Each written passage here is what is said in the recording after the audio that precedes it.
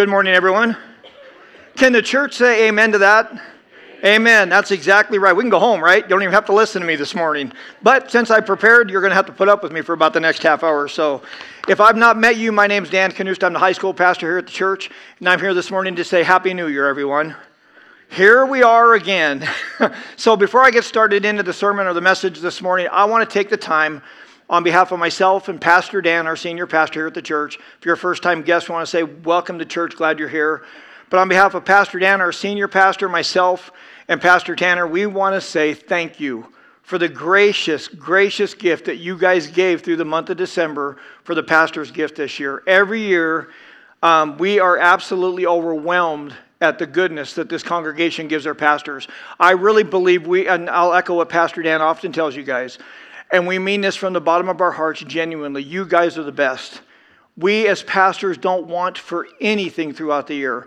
In regards to anything, prayer, monetary gifts, your encouragement, you guys are always there for us, and we are so grateful for it. And it is, and I mean this genuinely, whether it's in the sanctuary on Sunday morning, high school room, junior high room, or even on behalf of Kylie Brown back in Bold Kids, it is a privilege to serve you guys in this church. And I pray that what we do here honors God, helps you grow, and that you find the Lord's ministering to your heart each week when you show up here on a Sunday morning or a Wednesday night. So thank you. And I know that seems sometimes so, it doesn't carry the weight that we want it to carry with you guys. And I can tell you that genuinely from the bottom of our hearts. Here's what I would tell you. Liz Morgan told me this one time. She said, you guys will never know until you get to heaven how much you mean to all of us here at this church. Staff, pastors, everyone. We love you guys genuinely. So thank you for all the things you do that we get to see and all the things you do that we don't get to see. So stay faithful to the Lord. Amen? Okay, so this morning, what I want to do is I want to dig into the scripture this morning. And being New Year, I get to carry kind of a temperament of a New Year message, which I honestly love to do because what it does for me, it helps me to take this idea of stepping off into another calendar year, which really in all reality doesn't make a whole lot of difference in one sense. It's just tomorrow's Monday, the next day will be Tuesday, and we'll continue to do what we do each and every day. But it gives us the chance to just stop and pause for a second and ask yourselves this morning, where are you with God? Are you where you want to be? And I want you to hang on to that thought this morning because what I'm going to lean into hopefully will help a little bit.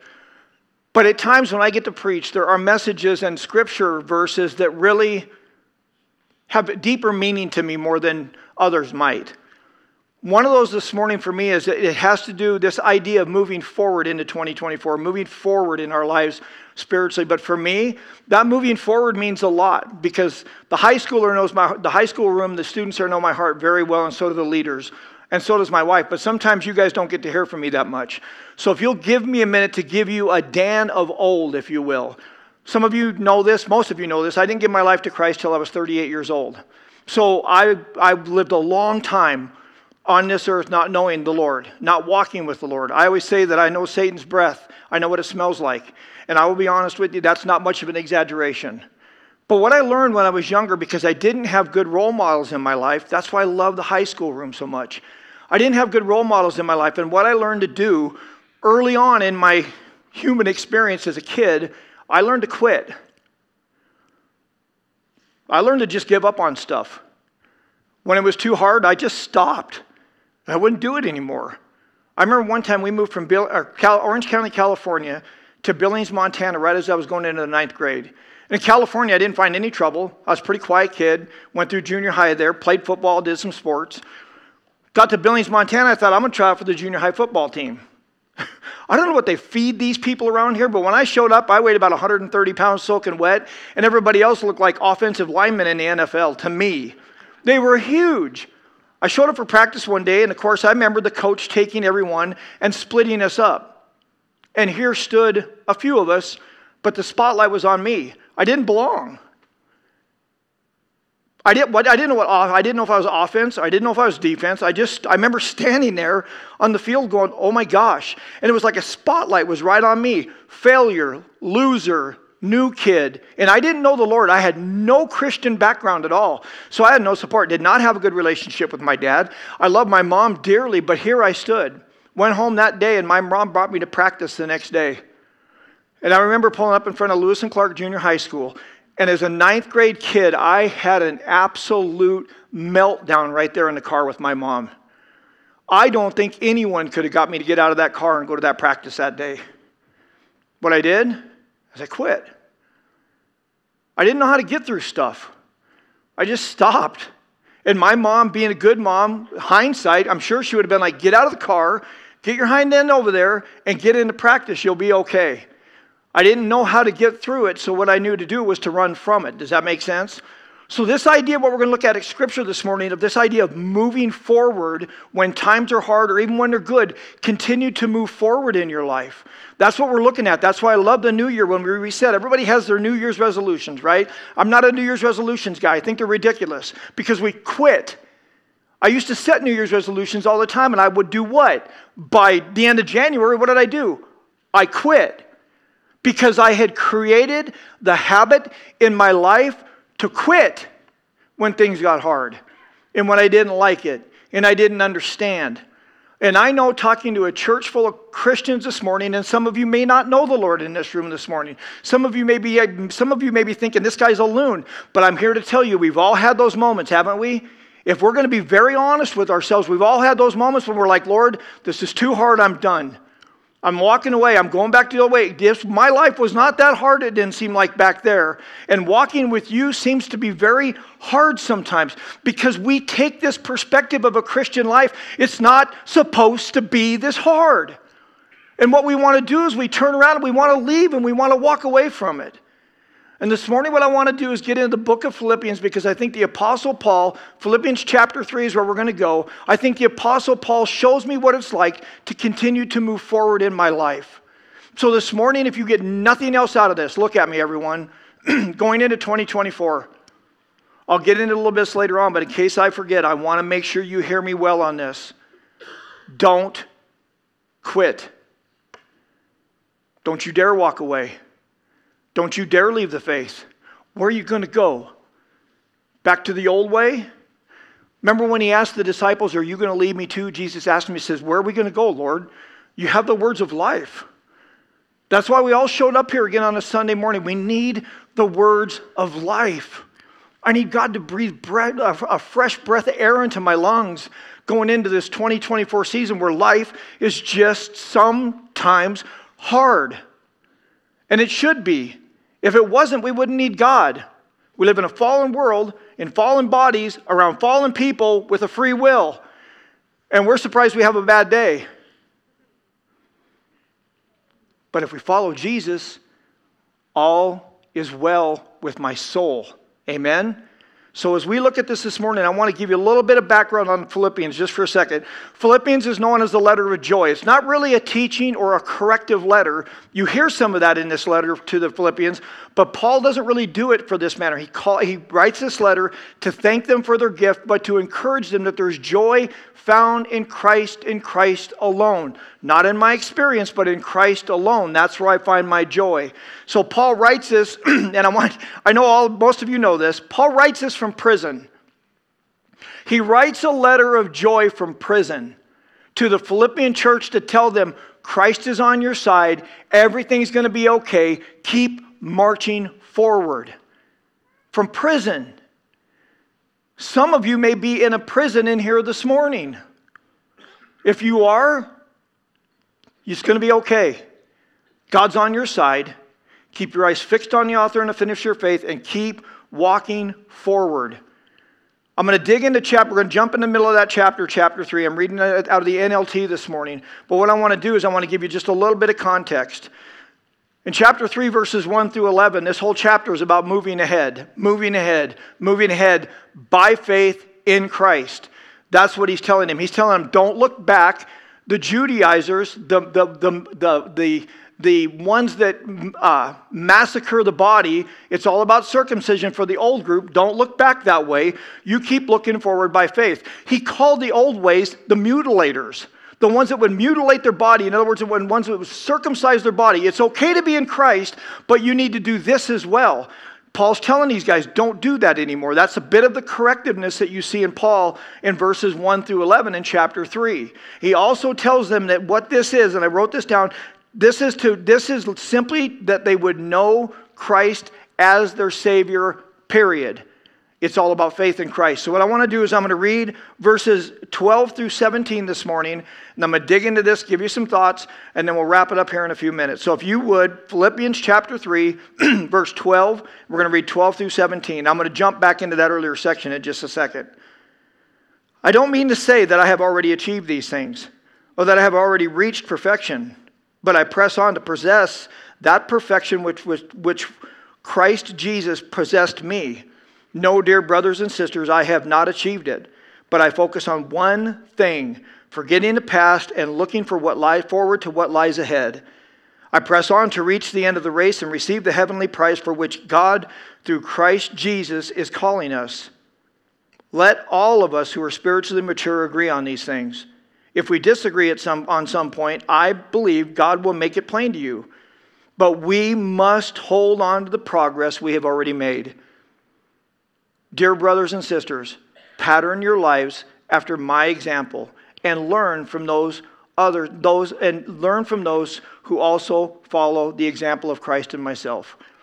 So what Paul is saying here, this is all about the idea of moving ahead. What I want to do is I'm going to give you guys a couple of thoughts that I believe that Paul shows us in this, and Paul makes it very clear in this section of Scripture. His whole desire is to know Christ. Think about this. Do you want Paul's desire this morning? You're where you want to be as you sit in your chair this morning with God, you guys.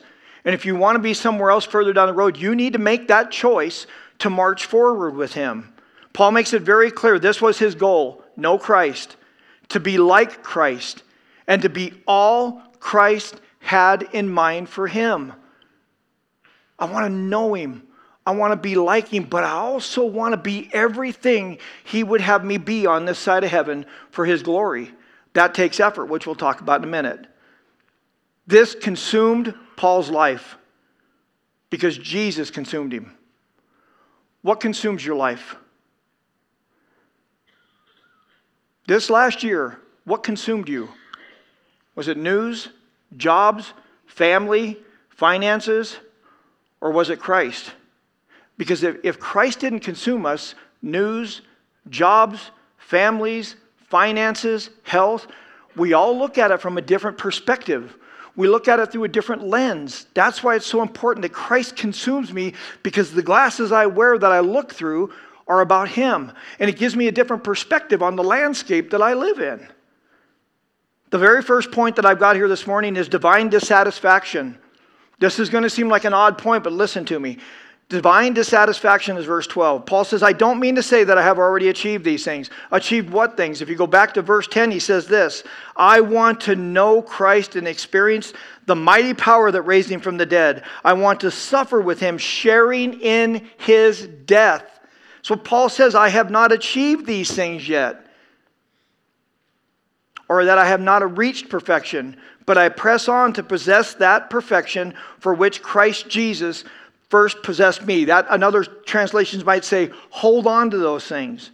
Just because Paul had counted everything as lost did not mean that he had reached his goal. That idea of perfection is not sinless perfection, what Paul's talking about here. What he's talking about is his goal. His goal is to know Christ, be like Christ, be all Christ can be, and then receive the heavenly reward. That's his goal. That's what he has set before him. Paul was content in his relationship with Christ. How do we know that? Philippians chapter 4, just later on in this book, he writes that I have learned the secret of being content in all situations and circumstance. So this idea of Paul being dissatisfied and this dissatisfaction was not a discontented heart. He was very content in Christ.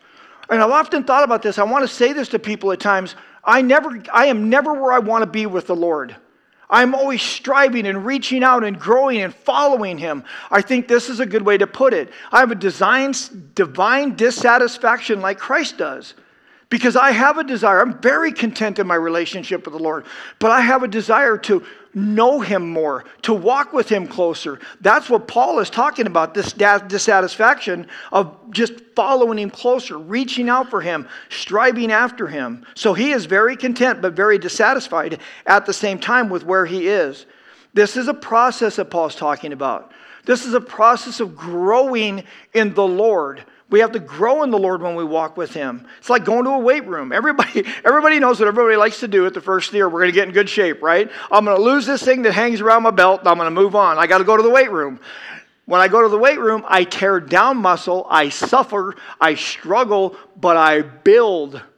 You picking up what I'm laying down? And when I don't go to the gym, it takes me about 2 weeks to lose everything that I fought months for. Everybody will tell you, January, the memberships go up. By March, nobody's showing up in the gyms again. Because it's hard.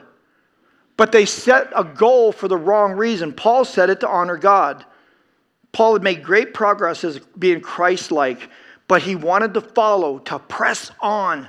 This verb tense, pressing on, is a present tense verb. You ready? For the rest of your life, until you hear, well done, good and faithful servant, you press on toward the goal.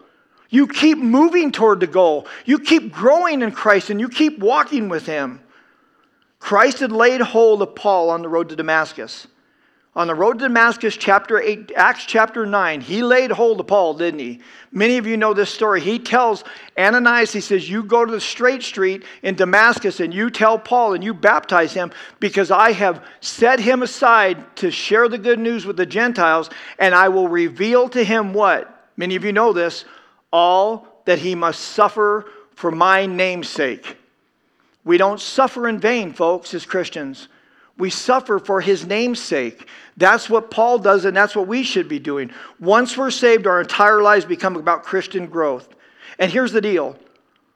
I have found, and I think many of you would echo this if you could say amen, if you had the opportunity to, that the closer I get to Christ, the longer I walk with the Lord, the more I realize I have more work to do to be Christ-like. Don't we? Because we see Him. We see Him in the light, and we see our deeds, how we fail and struggle and not do well with what's before us. So I always tell people, I said, the older I get, the less I know. Amen? The older I get, the less I know. But the more I know the one who knows everything. The older I get, the longer I walk with Christ, I find the less I know. But I also find, and I get closer to the one who knows everything. Second point is this, divine focus, verse 13. No, dear brothers and sisters, I have not achieved it yet. So Paul, this isn't egotistical for Paul. Paul makes it very clear that I have not achieved it yet. But I focus on this one thing, forgetting the past and looking forward to what lies ahead. Paul had a singleness to his mindset with Christ. One thing. Here's what it was, Philippians 1:21. For to me, living means living for Christ. Does it? Are we going to be like Paul? For me, living means living for Christ. And this is very convicting for me. And dying is even better. I don't know about you guys, but from a guy who reads Scripture and from a guy who teaches Scripture, that's a pretty convicting saying for me. But that was Paul's single mindset. That's exactly what he wanted to do. And Paul let nothing distract him from that one mindset of living for Christ and Christ alone and everything that he did. This last year, think about this. This last year, what distracted you? Because listen, I love you guys.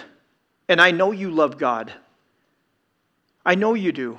I know we all want this to be our one thing, don't we? Including me. This last year, what distracted you from the one thing? As you look over your shoulder, what distracted you at times from the one thing that your heart desires because you know what Christ has done for you? You know the extent He went to give you an opportunity to be redeemed into a relationship with Him. What's that one thing that distracted you? Again, was it family? Friends? Jobs? Finances? World events? All those things can be distracting again, but if we look at them from the prism and the perspective of Christ, we stay with that one thing. The secret to spiritual progress to a believer is to concentrate on one thing. What's Hebrews tell us? Ready? Keep your eyes fixed. Keep your eyes fixed. Keep your eyes fixed on the author and the finisher of your faith. So when you're walking through life and like Peter, the wind, the waves start kicking up and you don't know what to do, and you start to drown, If I keep my eyes fixed on the author and the finisher of my faith, I'm going to be like Peter and I'm going to reach my hand up and say what? Lord, save me. I don't swim back to the boat. Peter didn't swim back to the boat. I don't go back to what I used to do. I don't go back to how I used to respond to things when I was tempted. I keep my eyes fixed on him, and that's the one thing we need to do. Paul says it this way in 1 Corinthians 2:2. For I resolved to know nothing while I was with you except Jesus Christ and him crucified. I resolve. I'm like Daniel. I resolve not to eat from the king's table. I'm not going to do it. I'm not going to let the world and the environment impact my spiritual walk anymore this year because I'm going to keep my eyes fixed on him. I'm going to keep a mindset of one thing that I know. But I'm going to resolve. Resolve is this. I've made a decision. And I made it by faith. And next week when I don't want to, and next week when I want to start stumbling again and getting back into temptation and sin, I resolved. And the day I resolved, I go back to that day and I go, no, Lord, by faith I meant that. And I'm going to make a decision today based on that day, not based on what I feel like at that moment. Amen? That's how a Christian should walk. If I was to ask people who know you the best, if you were to walk up and ask my wife, what's Dan's one thing? If somebody was to walk up to me and say, what's your one thing? From a distance, when people look at your life, what would they say your one thing is? Oh, he's really good at his job. Guy loves sports. She takes really good care of her family. What would be the one thing people would say you would have that you focus on the most? For me, I know what my desire would be, and I know yours too, right? Man loves Jesus. He might not be the smartest and the sharpest tool in the shed, but the boy's been with God. And that's the one thing that we should be focused on. So what one thing would you like to change going into this next year? What one thing would you resolve to do differently? Maybe it is to do like Hebrews 12 says, lay the sin aside that so easily entangles you. Lay it aside and don't pick it up again. Positively, maybe it's just to spend more time with the Lord, serve more, whatever that is. But here's what I know. Never underestimate the power of changing one thing. But I don't want you to make a vow to the Lord. I want you to pray, and I want you to say, Lord, I know this isn't good for my relationship with you. You've talked to me about this. This is harming or hindering my relationship with you. So therefore, if he's brought it to your attention, then you change it. And you do it by his grace, you guys. I'm not talking about trying harder this next year. I'm not talking about mustering up enough strength to get through it. I'm talking about you doing this. Lord, I can't do this anymore. And I need you. It's talking about surrender, you guys. It's not talking about trying harder. Paul surrendered his life to Christ because of the road to Damascus. And that's what we need to do is walking with the Lord. This is not about trying harder. Is there effort put in? Absolutely. But never underestimate the change of one thing. Because when we change that one thing, guess what? God's going to talk to me about something else. But until I deal with what God's talking to me about right now, he's not going to talk to me about something else. So I need to deal with the one thing. And listen to me. Never underestimate the power of changing one thing. And never underestimate the power of giving in to sin one time. You understand? It doesn't ruin my relationship with Christ, but it puts me on a trajectory that takes me away from the Lord. And I don't want that. And if you're in this room and you've done that, you repent. Say, Lord, forgive me. And like that, he forgives you. And that leads us into this second idea that we're going to be talking about. Oh, let me, because this is what I love. The Apostle Paul's writing. He says this one thing, right? And then he mentions two things. I forget the past and I look forward. Go figure. But this one thing of forgetting the past and looking forward to. If you're in this room and you need to repent, God chooses to forget like that. It's not that he doesn't remember anymore. He just chooses not to remember my past sin because it's covered by the blood of Jesus.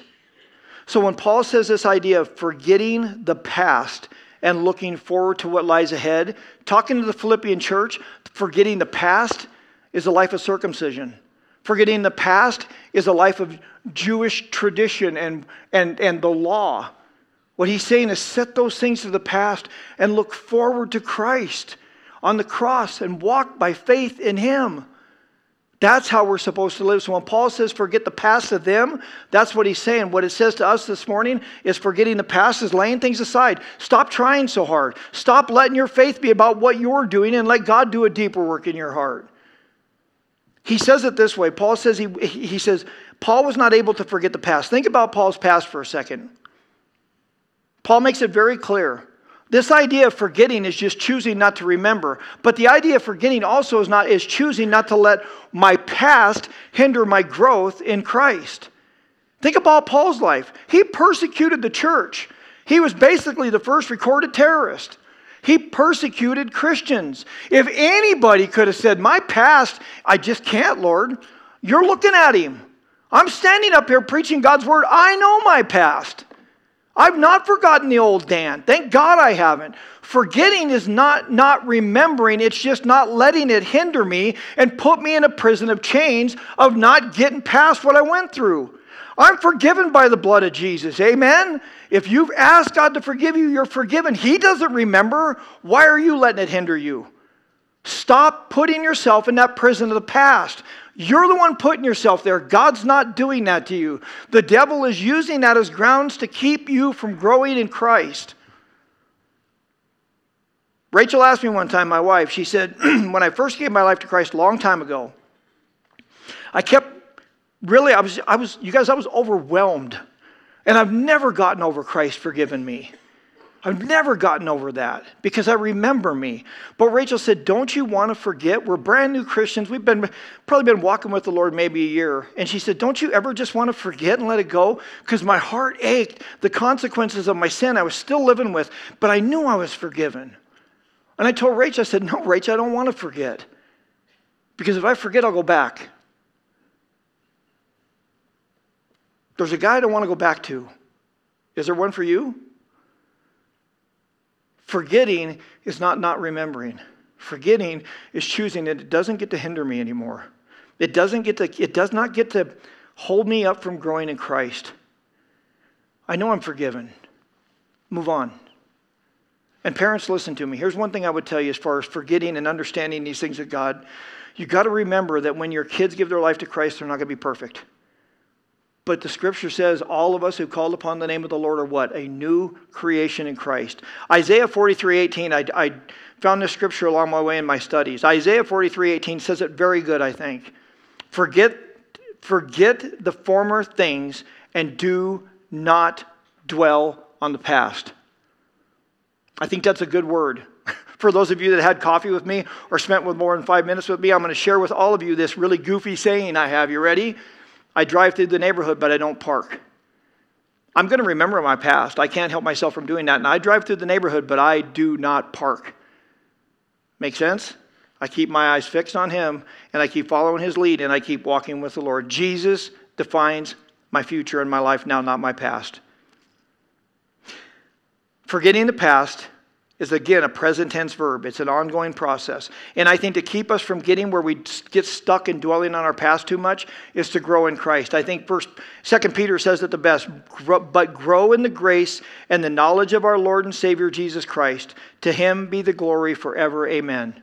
So if you feel like you're spending too much time and you can't forget the past and it's hindering your walk with the Lord and it's actually dragging you into temptation and sin, that's what you need to do is you just need to choose to grow in the Lord. You need to do exactly like 2 Peter says, and I'm going to read it again, but grow in the grace and the knowledge of our Lord and Savior, Jesus Christ. To him be the glory, both now and forever. That was Paul's point. Walking with Christ, moving forward with Christ. That's what he's talking about. The third point that I got is this, divine fortitude. Verse 14, I press on to reach the end of the race and receive the heavenly prize for which God through Christ Jesus is calling us. I press on. That's the idea Paul used in athletics where he pressed on. He's like a runner running around the track, and when he gets to the finish line, he's got his chest stuck out, and that's how hard he's been running. He sticks his chest out to go through that finish line. A Christian life, you've all heard it, is not a sprint, it's a marathon. But here's the deal in a Christian life. When I press on, I want to make sure we're clear on this. There's two extremes that we can get ourselves stuck in, I think. One, God will do everything. I'm just going to sit back and watch. It's all about God. God's awesome, isn't he? Look at him work. That's one extreme. Or I got to do everything. I believe in God, but if I'm going to do this, I got to make sure and take care of this. I got to make sure I get this done. Those are two extremes. Those are two guardrails, as our pastor teaches us all the time. Bump up against, God will do everything because he's awesome, and he is, and he does, and he's got divine purposes. Or the other extreme is, well, I trust God and I love him, but I trust me more to get this done. There's synergism there, as our pastor has taught us in the past. God's at work, and I cooperate with that work. God lays things on my heart, and I cooperate with what he lays on my heart. There's work to be done as Christians. It's not just sit back and watch God work. There's synergism. We got to work through these things together. And it's not enough to run the race. This is my part. It's not enough to run the race. I got to be obedient to the rules. Why is it in our lives that we can look at an athletic event and go, they need to follow the rules? And if they don't follow the rules, what happens to them? They get disqualified, don't they? Why is it as Christians that we don't have that same mindset? Well, I don't need to follow the rules because I'm covered by the blood of Jesus. It's by God's grace. No, there's ifs in the Bible. If you do this or if you don't do that, you're disqualified or you're qualified. It's baffling to me how as human beings we can look at a competition and look at that and go, there's rules to follow. But as Christians, we're like, well, I don't like the rules. See, let me tell you, I love the rules in the Bible. I love God's commands to say, if you do this, you are my disciple, which means if you don't, you're not. Because when I'm reading the ifs of the Bible, it shows me I'm on track with God. And the Holy Spirit of God confirms that to my heart. And if I'm not on track with him, guess what? He lets me know. And by his grace, to his glory, I adjust course and go a different direction. So stay disciplined because Paul makes it very clear. Paul wanted to make sure he received the prize because in 1 Corinthians 9:27 he says this, I run this race in this manner that I might not be disqualified at the end. Paul even knew this. Paul understood this. Paul also said that he simply looked at it this way. It's like an athlete getting a reward for his performance. When he's called, he will receive a crown that is his. Paul says it this way in 1 Corinthians 9:24 through 26. He says, do you not know that in a race all runners run, but only one gets the prize? Run in such a way to get the prize. Everyone who competes in the games goes into strict training. They do this to get a crown that will not last. So they get the laurel wreath, that weed they put on their head. But he says, we do it to get a crown that will last forever. James 1:12 says, if you endure for those that love and endure to the end, God has a crown of life for you. And I want to live in such a manner, like Paul says, that I'm not disqualified at the end. So make sure that you're reading the ifs of the Bible. Make sure that you're staying faithful to God. Because this idea, this metaphor that Paul uses here, I can see it. When you look at like the Olympics, you're sitting in the auditorium, you're up here in the stands, and you see the podium up here, right? Do you realize someday you're going to be called to that podium? Your name is going to be called, and you're going to be called to the front at the bema seat of Christ. And everybody's going to be watching. And you're going to stand on that podium and you're going to receive the crown of life because of your faithfulness to the gospel, because of your faithfulness to walk with Christ, not in your own strength, but by his grace, to his glory, you walk with him all the days of your life. And as you walk this year, I want you to realize when you walk, I want you to lean like Paul talks about. I want you to lean into your faith. Because I had this idea when you're leaning into your faith and you stumble for a moment and you fall in to the arms of Christ. You don't fall in to the world. Make sense? You guys, we're humans. We're going to struggle. We're going to stumble at times. I'm not giving you a green light to sin. John says he does not want you to sin.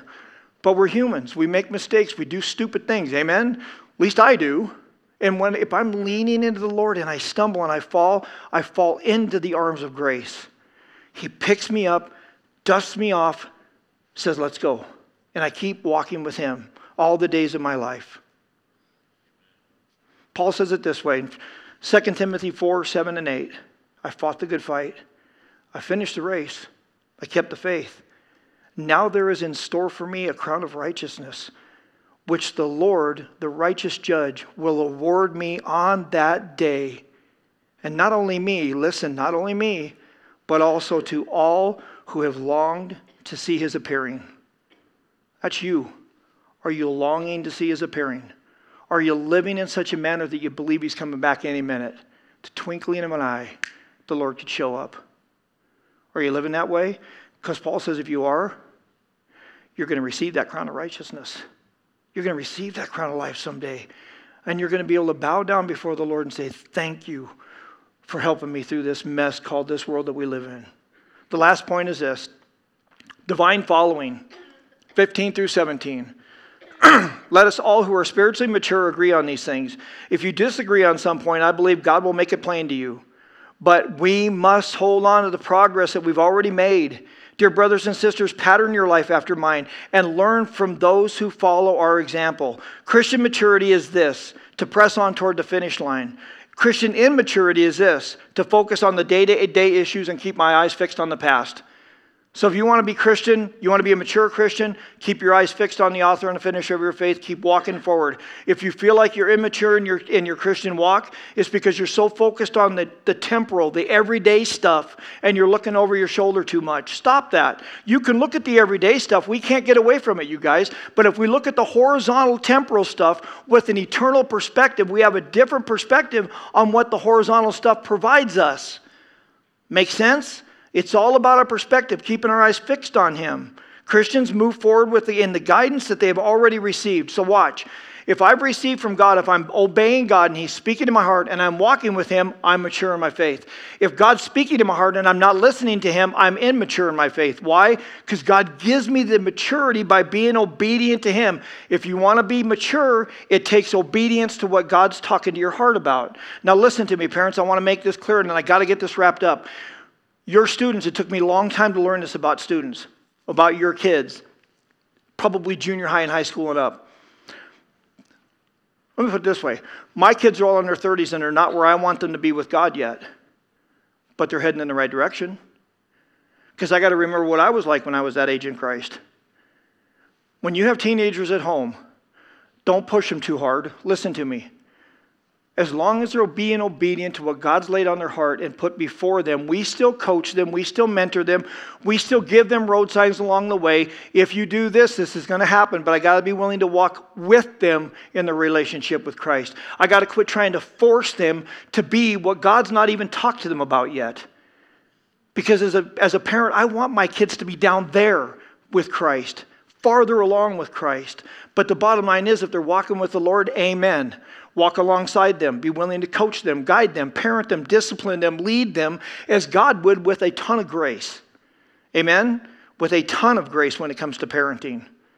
But we got to listen to God. We got to hold on. This idea of holding on is keeping the line or keeping in step. Paul challenges the Philippians to walk as he walked. He gives them his example of pattern and example. Pattern means this, to become like, but also to the idea of obeying. So if I'm going to pattern my life after Paul, I've got to be like him, but I've got to obey what God tells me to do. Obedience is part of this. Example is to model, to blueprint after someone's life. Find a mentor in your life that is farther down the road than you are in life this next year in Christianity and follow them. Let them mentor you. Let them coach you. And you'll find progress and you'll find growth in that because find someone who's out farther ahead of you. I'm going to give you a couple things. Jessica, if you'd come to the stage, we're going to close with a song here in just a minute. So this idea of following Paul's life, I thought a lot about this. I don't want to follow Paul's life. I don't want to be shipwrecked and beaten and stranded. I don't want that stuff in my life. Amen? I don't know if you guys do. Great. I don't. Will we experience tough times? Yes. But here's Paul's pattern that we're supposed to follow. Paul is single-minded. He says this in Galatians 2:20, I've been crucified with Christ. I no longer live, but Christ lives in me. We should have that single-mindedness as an athlete does when he's running around the track. He sees the finish line. Do you see the finish line? It's called heaven. You're going somewhere as a Christian. It's not a stale stroll. You're heading in a direction when you follow Christ, and it's to get to heaven, to hear the words, well done, good and faithful servant. So when you're running around the track as an athlete, you see the finish line. Do you see it? We're all going to get there through death or through Christ's return. That's your finish line. That's why we got to be that single-minded like Paul. Paul was submissive-minded. He lived for Christ and Christ alone, and he was spiritually minded. He was a spiritual-minded person that did not let the things of the world distract him from his walk with Christ. Here's what Paul says in 1 Corinthians 1 through 11. I'm going to close with this. Paul's example was Jesus, and Paul lived by that example. Follow my example, he says, as I follow the example of Christ. Follow my example. Why? Because he follows the example of Christ. And the Christ way is the cross way. And the cross way is sacrificial and suffering. But it's full of joy because the one who suffered before us, we walk with him. You guys, as we step off into this year, we don't know what's going to happen, do we? We live in a world full of turmoil, amen? Ups and downs, family issues, financial issues. We don't know what's going to happen this next year. But we know who we follow. Amen? And he's trustworthy. And we can trust him with today, and we can trust him with tomorrow. So as Jessica leads us in song here, I want you to stand to your feet if you would real quick. And I want you guys to sing these words out. I want this to be the anthem of this church going forward with one thing in mind. Laying behind the past and keeping our eyes fixed on what's forward. And keeping our eyes fixed on the author and the finisher of our faith, our Lord and Savior Jesus Christ. And we trust him with today. We trust him with eternity. Amen? Let's trust him with today and all of our tomorrows as we go into this next year.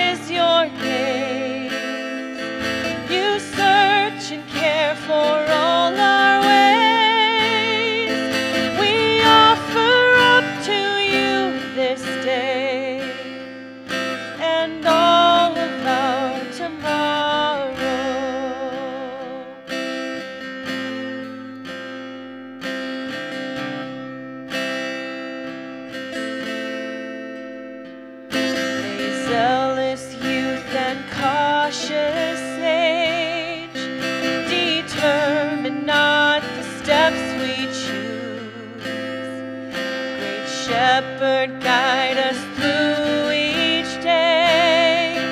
Oh, how we want to follow you. Come, living way, our way make clear. Let perfect love drive out our fear. Be thou our vision now and here, and all of our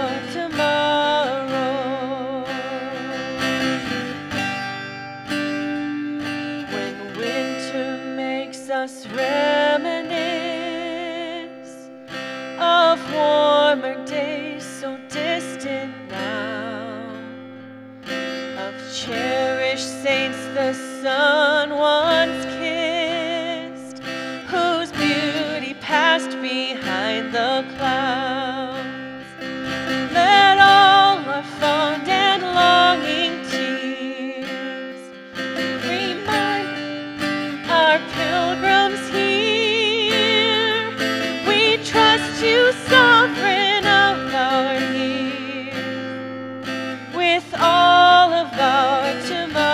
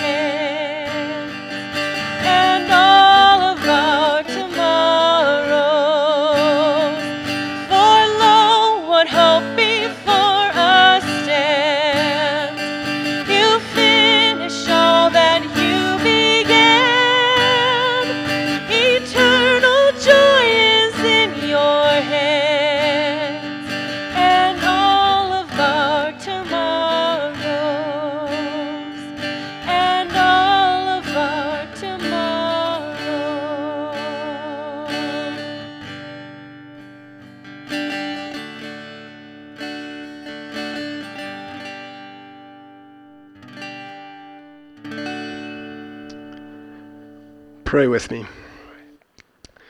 Father, we are thankful this morning. We're thankful for the words that you gave to Paul so that we can know that we can leave what is behind us, and look forward to what you have for us in the future, Lord. So as we look towards this new year, and there's nothing special about it, as our pastor said, but you want something from us. And it was hidden in that scripture as well. It's to focus our eyes upon one thing, one single goal out ahead of us that we should look to and strive after and keep on going toward. And that's you, Jesus. And so, Lord, this morning, I just pray that you would fill each heart in this room with encouragement. Fill each heart with a plan.